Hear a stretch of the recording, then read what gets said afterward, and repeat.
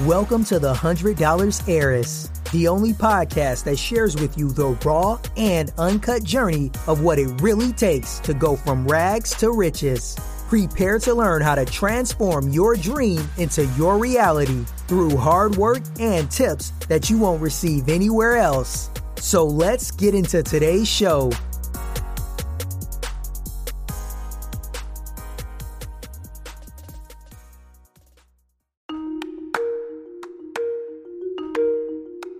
He was a husband, a son, a preacher, but yet practiced black magic, an entrepreneur, millionaire, adulterer, felon, drug trafficker, and suspected murderer, whom to present day is the connecting piece to the disappearance of 3 unsolved missing women cases in Florida.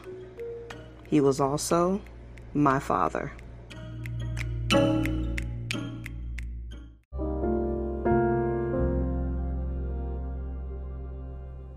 Hello, heirs. How are y'all doing? It's Tuesday, and I know I'm supposed to bring out the Artificial Tree book and read from it, but yesterday just wasn't a good day. And I'm just going to tell it like it is. It was stressful. I had a headache. Things were going wrong, right and left. And even though I should have stayed the course and did a podcast, I couldn't. So I'm not going to give an excuse why. I'm just going to say I didn't do it. But I have some good stuff for you guys today. So are you ready? Do you have your cup of tea, your cup of coffee? Maybe you need something a little stronger. Sit back, relax, and listen to the next few pages of the Artificial Tree.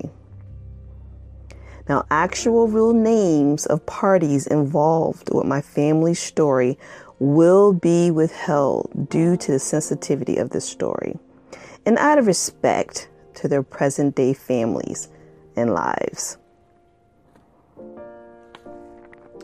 My mom never thought another man would want to love her and be a part of her and her baby boy's life.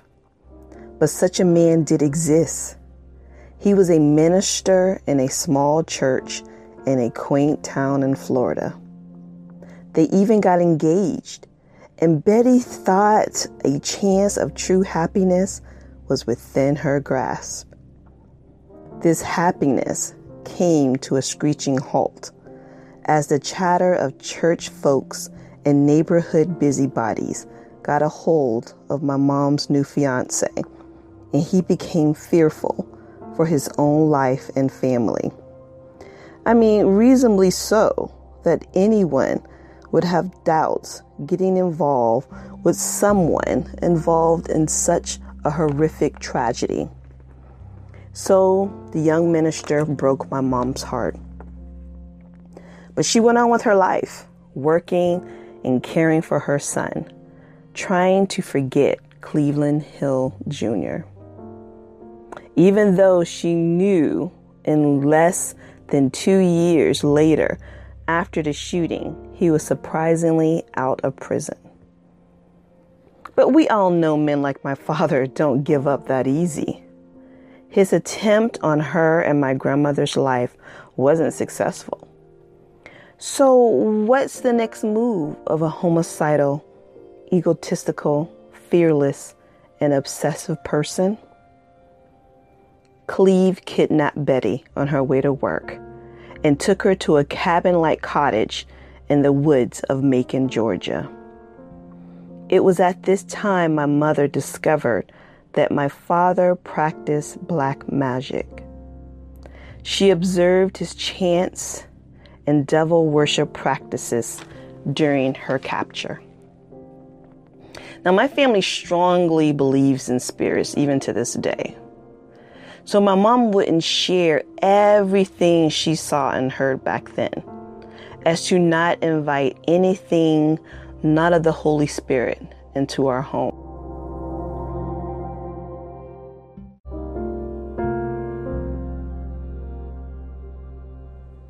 I didn't stay on that memory long, as I can tell that my mother began to tense up of her recollection of those events.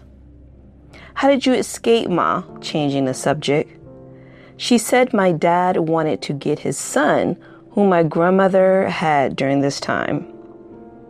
Betty said Cleve wanted a complete family and was determined to make it happen.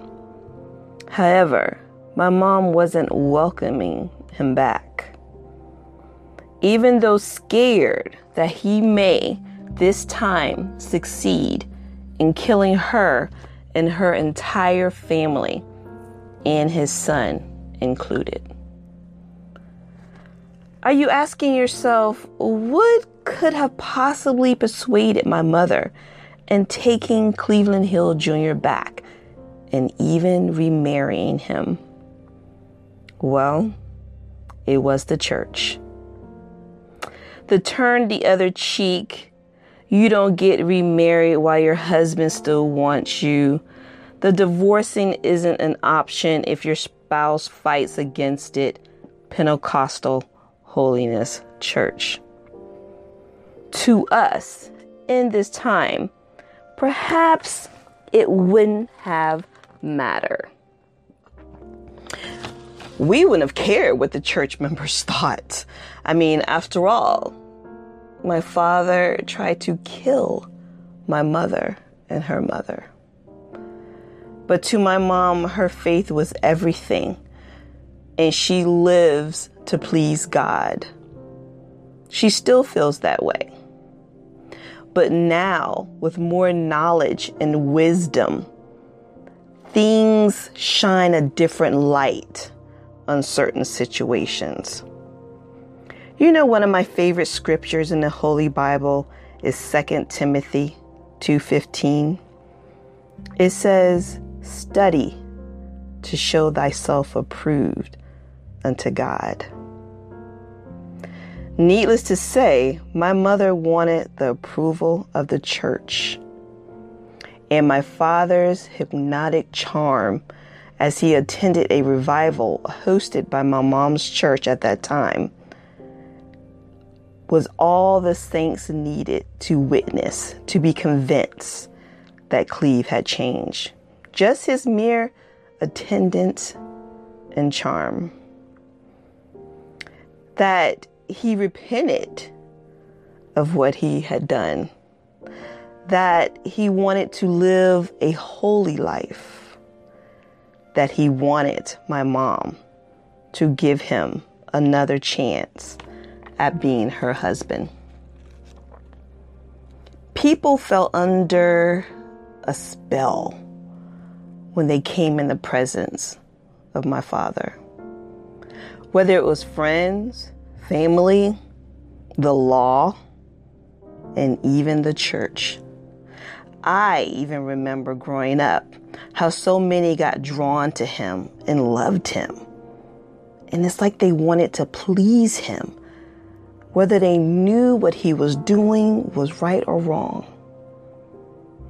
No one held the 2 counts of attempted murder of his wife and mother-in-law over his head at that time. It was though it never happened. It was though Cleveland Hill Jr.'s life was protected under something or by something that we will never fully know the origin of.